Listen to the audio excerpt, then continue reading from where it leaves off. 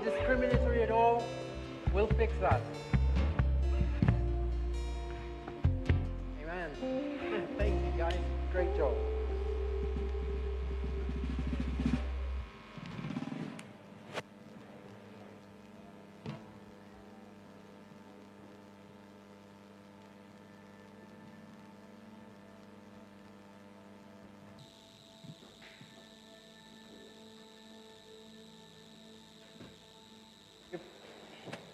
The video, the first video.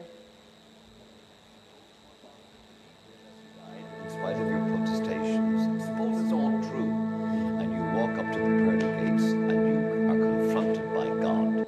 What will Stephen Fry say to him, her, or it? I will basically, what's known as theodicy, I think. I'll say protestations. Suppose what Oscar believed in as he died, in spite of your protestations, suppose it's all true, and you walk up to the pearly gates and you are confronted by God. What will Stephen Fry say to him, her, or it?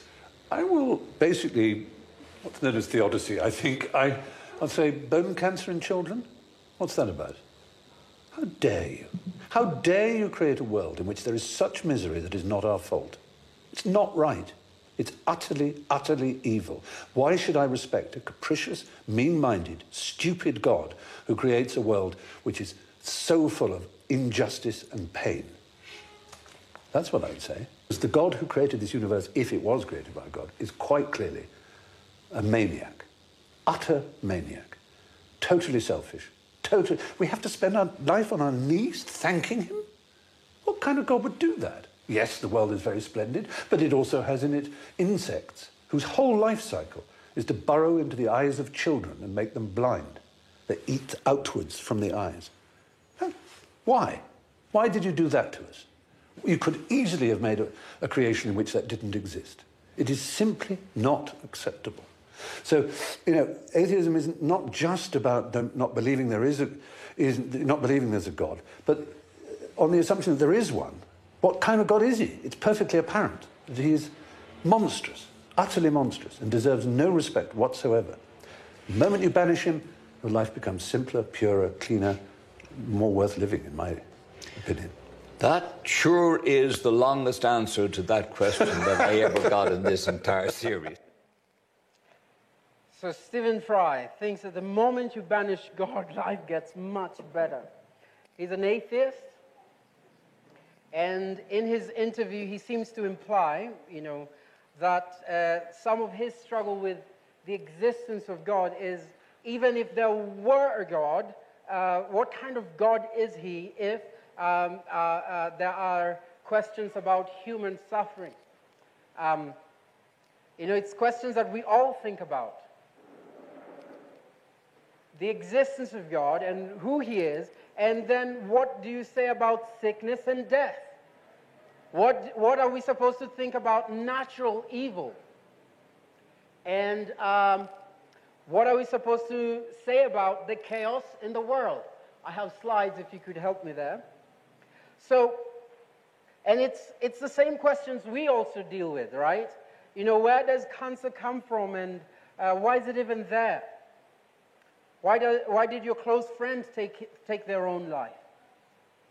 Why was an innocent child sexually assaulted by a caregiver that they were supposed to trust? Why did your parents split, or even your own marriage or relationship, despite doing everything right? Why do floods and hurricanes kill people? These are questions I'm sure we all struggle with. So how dare God? And if this is spiritual warfare, because we're in this series, the battlefield, fighting the flesh, the world, and the devil, if this is spiritual warfare, are we really on the right team? Who really is the enemy? So today we'll just talk about, in spiritual warfare, know your enemy. One of the good ideas you could pick from Sun Tzu's Art of War. So Lord, I ask that you speak to us. Lord, I ask that you come and do what only you can do. And I ask that you set people free, set us free, even to see your victory. Amen. So I want to read from the book of Daniel, from chapter 10, from verse 1. In the 3rd year of the reign of Cyrus, king of Persia, a revelation was given to Daniel, who was also called Belteshazzar. Its message was true, and it was concerning a great war. The understanding of the message came to him in a vision. At that time, I, Daniel, mourned for 3 weeks. I ate no choice food, no meat or wine touched my lips, and I used no lotions at all until the 3 weeks were over. And if I just stop there for a second, so there's a semblance of warfare that is actually going to play itself physically in Daniel's world. And do you see how Daniel responds to spiritual warfare? It's no longer business as usual. One of the things I was saying last week is we have to stop living life as if it's business as usual when we're in the middle of warfare. So Daniel realizes this is going to happen, and it's no longer business as usual. He does some kind of fast. He changes even how... He gets into what are called spiritual disciplines, or just habits in which he involves his own body in the spiritual realm. Spiritual disciplines are spiritual warfare. We cannot be in spiritual warfare if we don't pray, if we don't fast, if we don't read scripture. This is how we fight this battle. So I'm going to continue reading. Daniel has received some bad news, and he's been praying for 3 weeks. And here is how it continues. I think this is from verse 10. A hand touched me and set me trembling on my hands and knees. He said, Daniel, you are highly esteemed. Consider carefully the words I am about to speak to you, and stand up. For I have now been sent to you. And when he said this to me, I stood up. So this is an angel who's been sent from God with Daniel's answer. Then he continued, do not be afraid, Daniel. Since the first day you set your mind to gain understanding and to humble yourself before your God, your words were heard, and I had come in response to them. So here's the thing. It's never, how should I pray? What's the formula? Should I pray for 3 weeks? From the first day Daniel started praying, God heard and responded. But this is 3 weeks later. So, but the prince of the Persian kingdom resisted me for 21 days. Then Michael, one of the chief princes, came to help me because I was detained there with the king of Persia. Now I have come to explain to you what will happen to your people in the future. For this vision concerns a time yet to come. So just to unwrap that bit, Daniel prays, God answers. Then what happens? So what we're reading there, the prince of Persia, it isn't a person. This is a spiritual entity that was in charge of that place.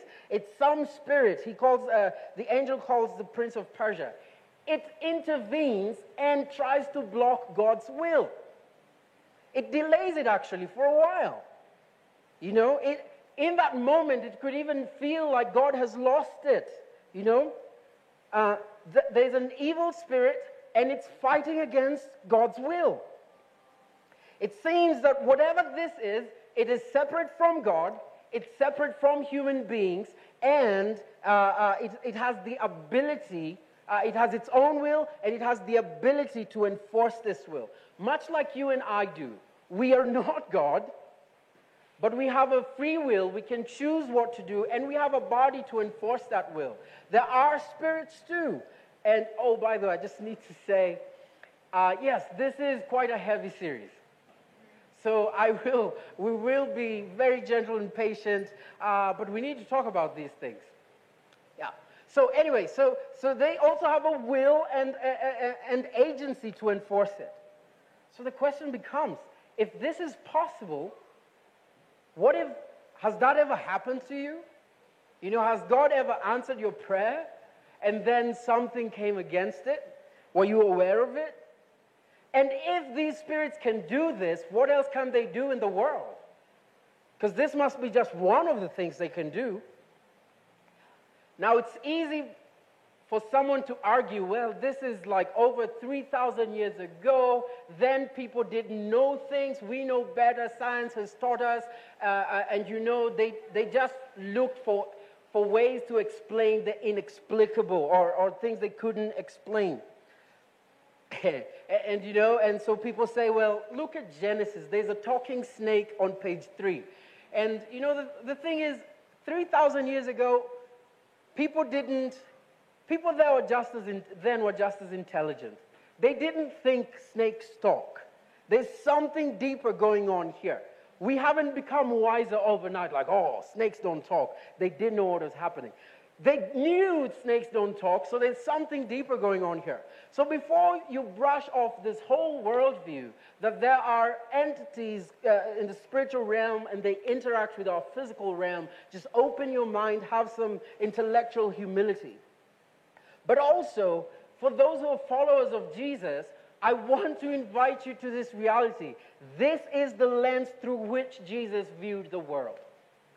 If you're going to follow Jesus, then the question becomes, how does he view the world? That has to be important to us. One day, Jesus was teaching, and the Pharisees started an argument with him, debating with him. This drew a crowd, as these things always do. If you go to Nairobi, sometimes there are these street bunges in parliament, and people gather because there's a debate going on. It was somewhat the same thing. The Pharisees were worried. The people respected Jesus and all these things. On this particular day, as this was happening in the crowd, there was a father who was desperate for his son to get healed. His son had been sick from when he was a boy. As any parent would, he had tried everything. He wanted his son to be made well. It was possibly epilepsy, because this kid had seizures that would often throw him around fires and water, and the father was desperate. So in the middle of the debate between Jesus and the Pharisees, he says, could you make my son well? So that's what we're reading in Mark 9, 17 to 26. A man in the crowd answered, "Teacher, I brought you my son, who is possessed by a spirit that has robbed him of speech. Whenever it seizes him, it throws him to the ground. He foams at the mouth, gnashes his teeth, and becomes rigid." The disciples to drive out the spirit, but they could not. So they brought him. So they brought him. When the spirit saw Jesus, it immediately threw the boy into a convulsion. He fell to the ground and rolled around, foaming at the mouth. Jesus asked the boy's father, "How long has it been like this?" "It has often thrown him into fire or water to kill him.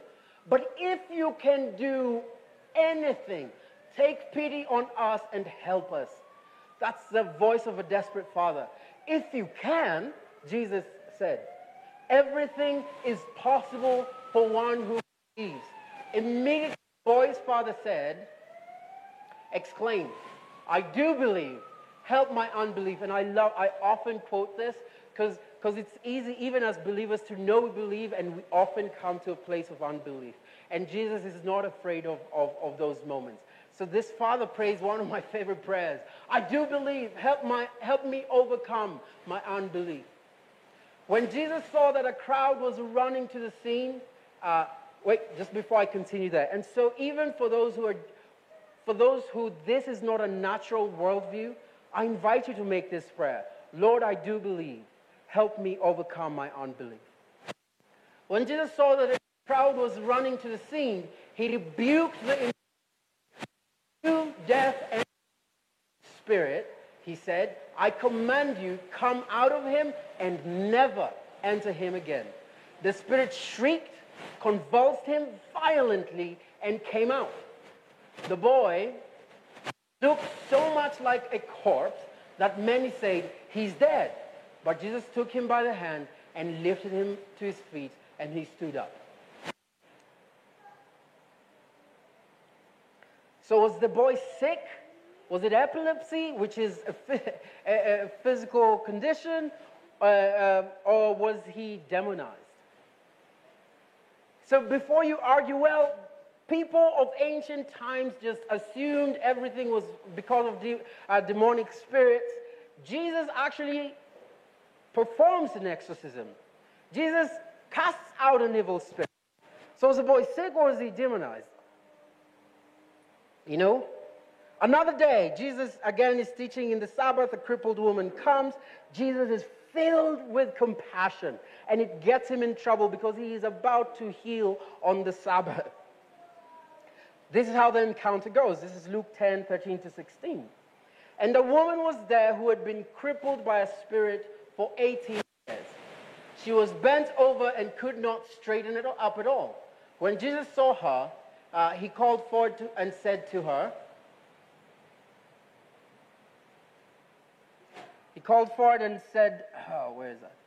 said to her, "Woman, you are set free from your infirmity," which means, yeah, you're set free from your sickness. You're set free from your sickness.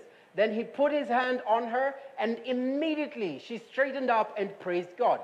Indignant because he was healed on the Sabbath, the synagogue leader said to the people, "There are 6 days for work, so come and be healed on those days, not on the Sabbath." The Lord answered him, "You hypocrites! Doesn't each of you on the Sabbath untie your ox or donkey from the stall and lead it out to give it water? Then should not this woman, a daughter of Abraham, whom Satan has kept bound for 18 long years, be set free on the Sabbath day from what has bound her?" So here's another scenario where Jesus doesn't cast out an evil spirit. Instead, he heals her of her disease. So which is it? Which is it? You know, one of the things I want us to pick out, that it seems that for Jesus, evil spirits are real and they can afflict human beings. Now, not every illness is directly as a source of demonic oppression.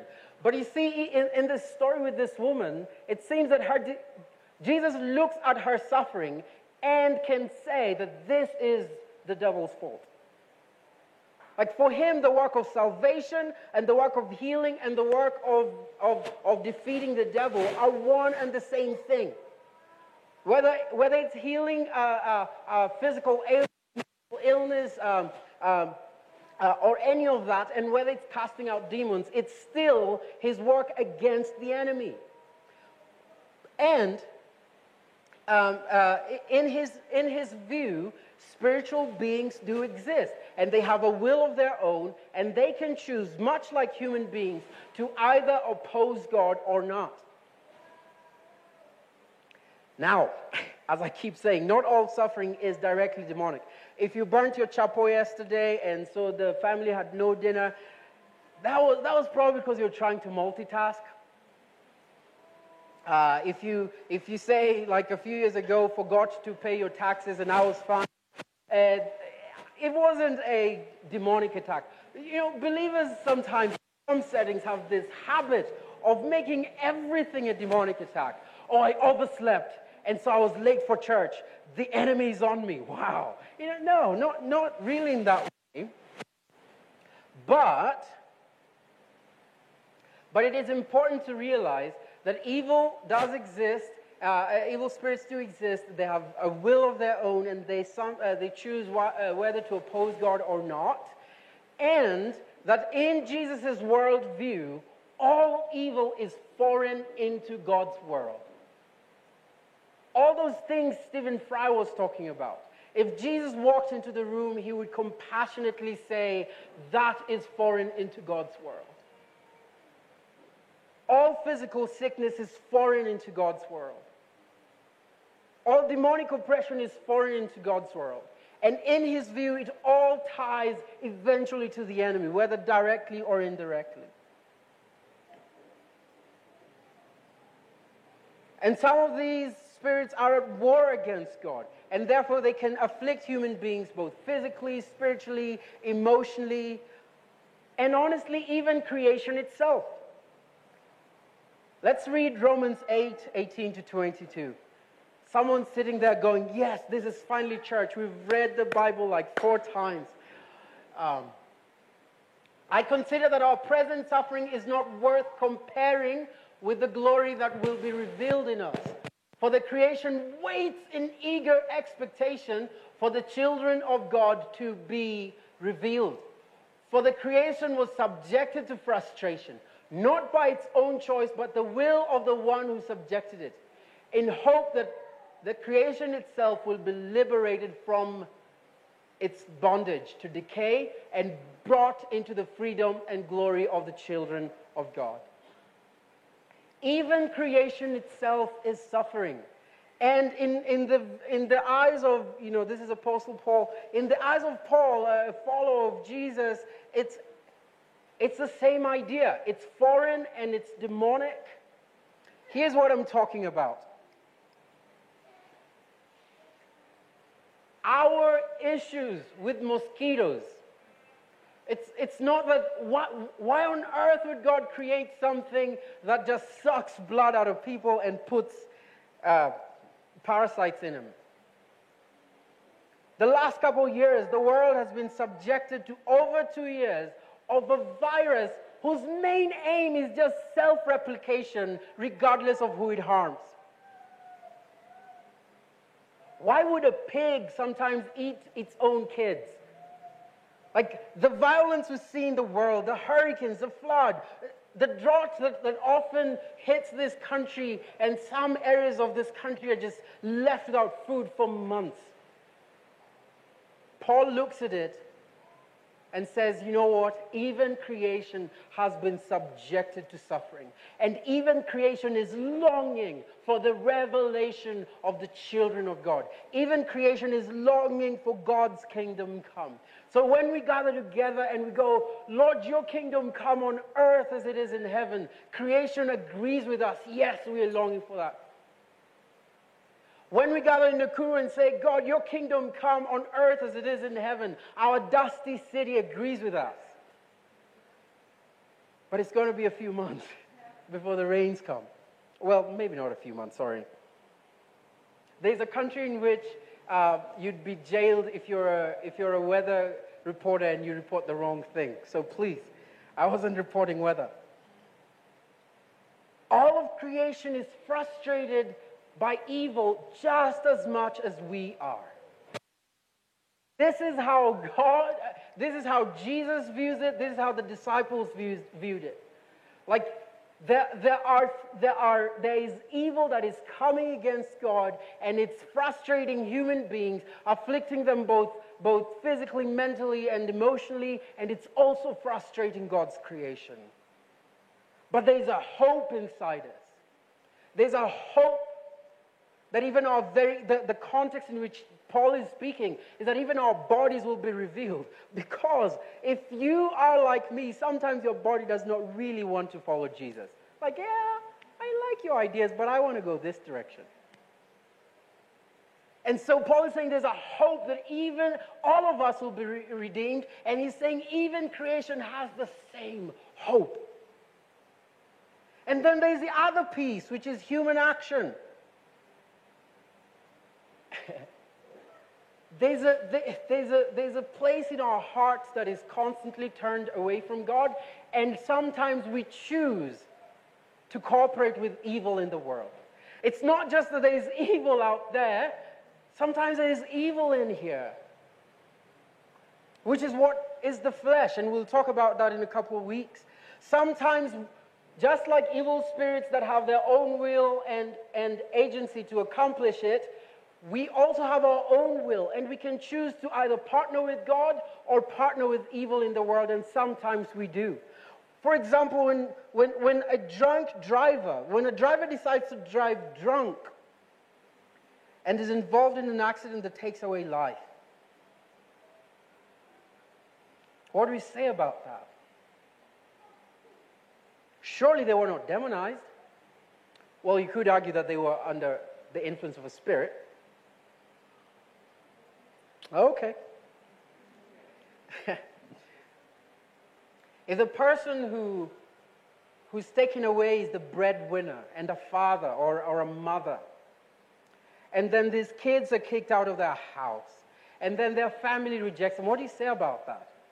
Is this demonic? Indirectly, yes, because all evil is an import into God's world. But sometimes broken human beings participate in that. One of my favorite Vineyard songs says, "This is your kingdom come now." One of the lines on that song, it says, "For those oppressed by the devil and the wickedness of men." There's all that. Here is what really often breaks my heart, and I think it really breaks God's heart, is that sometimes people attribute the work of the enemy to God the Father. How many bad things do we see happening and we go, oh, it's God's will? You go to funerals, and this annoys me. And the thing they give you, and I'm just going, why do we print all these things? But anyway, they often write, "We loved you, but God loved you more." It's like, wait a minute. He loves them so much, he took them away? Like, well, if he loved them so much, he wanted them with him, then why give them to us in the first place? You know? When we go through difficult things, hard things, a diagnosis that is just overcoming, and we go, it's God's will. God does not will evil. Now, sometimes then we see God bring good out of it, and then we go, you see, God started this. No, God makes everything work out for good, but he does not will evil. But there is evil in the world often coming against God's will.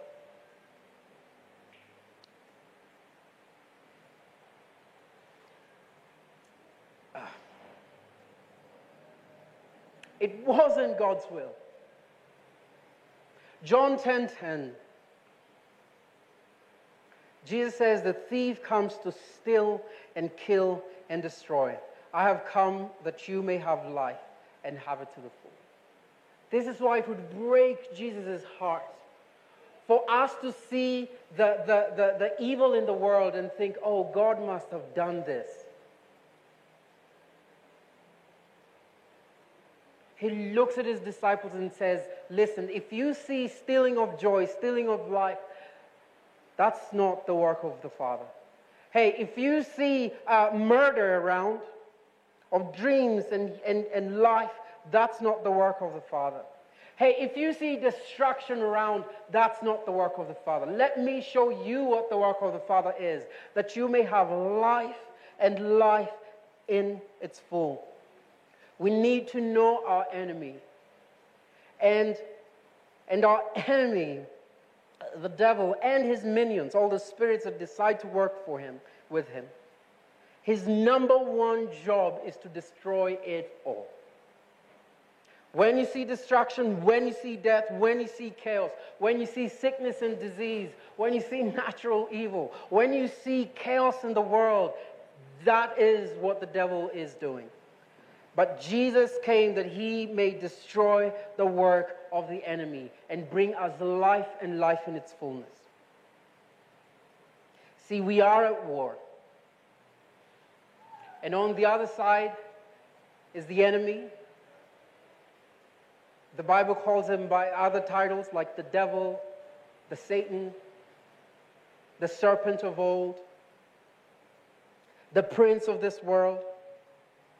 And in those days, I want you to realize princes and kings didn't stay in state houses when their armies went to war.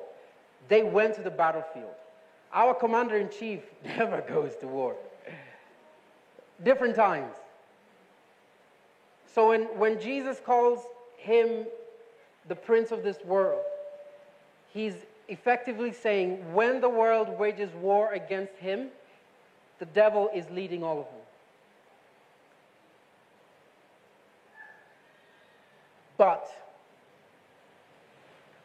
God has no equal. God has no match rival. This is not a balanced war. We're going to call the band back on stage as we finish. We started this series as our slow journey towards Easter. The death and resurrection of Jesus. And I just told you this was the moment of what has often been looked at, Christus Victor. Christ is victorious. In that moment, the whole journey of the life, the ministry, the death and resurrection of Jesus, it was crowned at the cross and his resurrection because he had won the victory. And Paul, under the influence of the Holy Spirit, as he was reflecting on this is what he writes in Colossians 2:15. And having disarmed the powers and the authorities, he made a public spectacle of them, triumphing over them by the cross. The cross was triumph. The cross was victory. So yes, while we are still at warfare, while it might feel just as hard, sometimes the enemy fights harder when he knows he is lost. While it feels like a struggle, I want to remind you that Jesus has won the victory, and in him we have won the victory. One way it has often been described is with the way the World War ended. On June 6, 1944, the Allied armies landed on the beaches of Normandy and began the battle that was the decisive war against Nazi Germany. That is the day they lost. But the war continued for another whole year. And even as the war raged, there were battles in which people would die on either side. But you see, Nazi Germany had already lost this war. And then it was not until May 8, 1945 that they just gave unconditional surrender.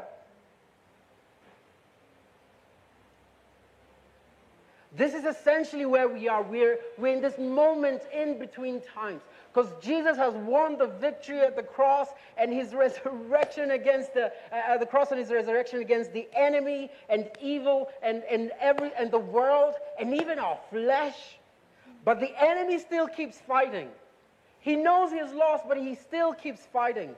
And he will be completely defeated as Jesus comes back on his second return. We are in this in-between times. That's why sometimes we experience victory. And then sometimes it feels like we're losing. But you have won the victory in Jesus. So what do we do in the meantime? Because there's a meantime. Just like in World War II, the meantime, there were still battles and people lost lives. So don't sit as if this is not battle. In the meantime, let's wait with expectation, like a bride waits for the groom. Lord, we say, even so come. Let's watch and pray. This is why we often start our celebrations with, come, Holy Spirit. Because any moment the kingdom of God breaks through. We pray for the sick, and sometimes we see them get healed, and sometimes we're frustrated, and we say, Lord, we wait. So let's wait with expectation, praying and waiting and joining God in what he is doing. Let's keep saying, God, let your kingdom come. Let your kingdom come.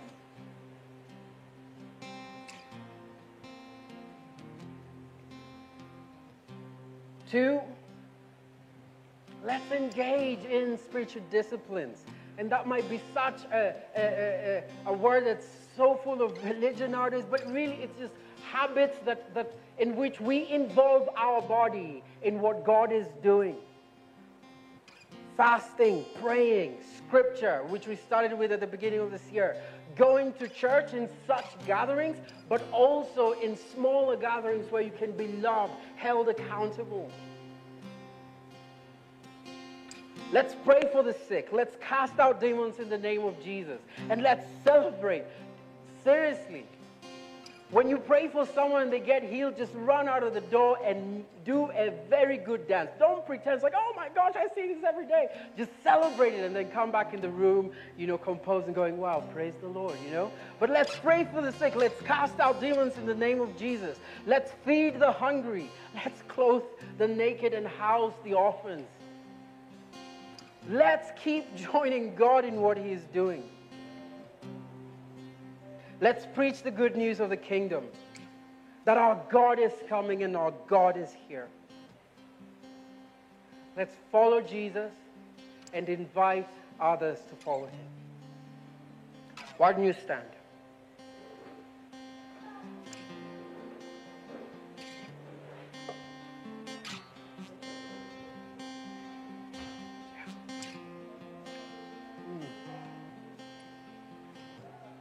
For those who are called by the Father's name, hear today God's word. Fear not, for I have conquered the world. And death could not hold Him. The veil that separated you and the Father tore before Him, because He keeps running after us. And He has no rival.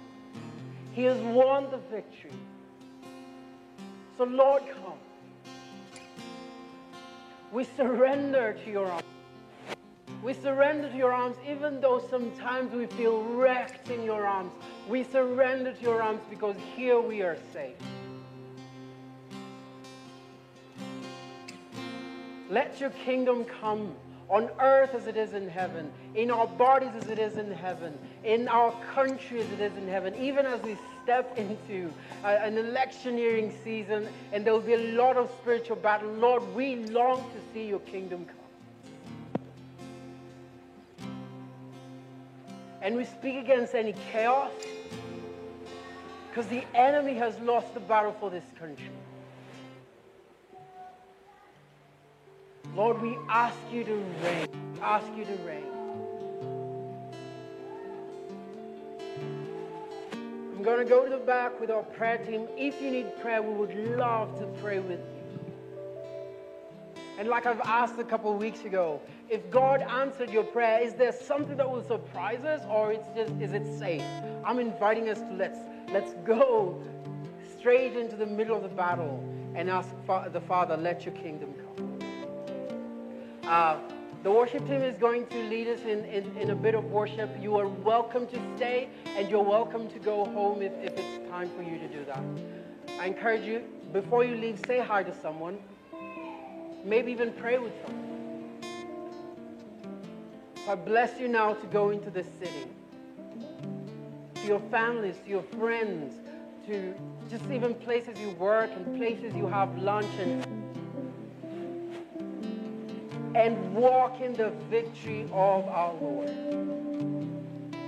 I pray that you will see victory in your body, victory in your family, victory in your spiritual life. You will experience the friendship of the Father, even when the battle feels hot. I bless you now in the name of the Father, the Son, and the Holy Spirit.